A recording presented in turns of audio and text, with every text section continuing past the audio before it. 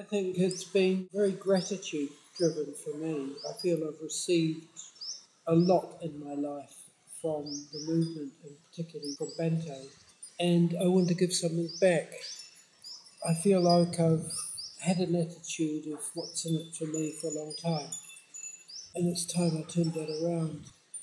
I consider Bente more important to me than my own parents, and I'm not saying that lightly. In terms of the way I've been able to shape my life through him, in one way or the other. About a year ago, I had a dream of being with a lot of order members in this underground cavern, cave sort of thing.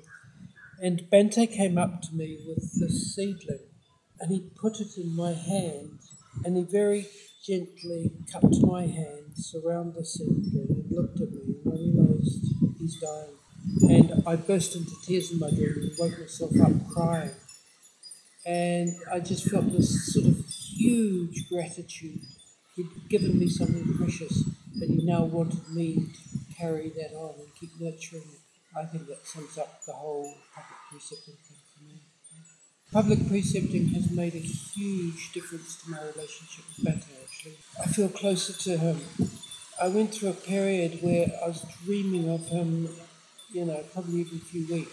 And he's just occupied much more of my life on a subtler level. I very much hope I come back with connection with him again. To me, he is my teacher.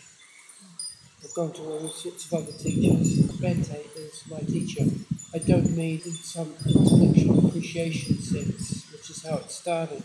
It's much more on a sort of devotional, this man has turned my life around. I could not be what I